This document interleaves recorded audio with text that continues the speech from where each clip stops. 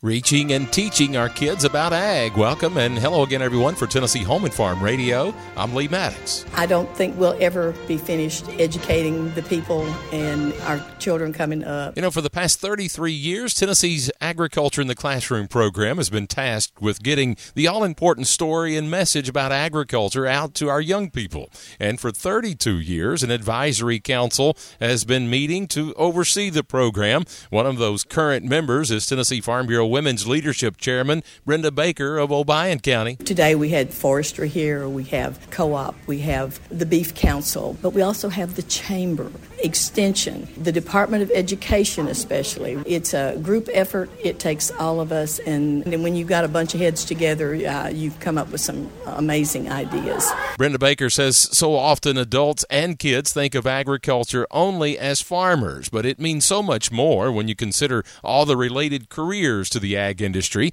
and it's vital to start that message at an early age. Valerie Bass is Executive Director of the Tennessee Beef Industry Council, who have long been supporters of the Ag in the Classroom program and proud to be a part of the Advisory Council. We support Ag in the Classroom because really they're our hands and feet. They really get our information out to teachers across the state.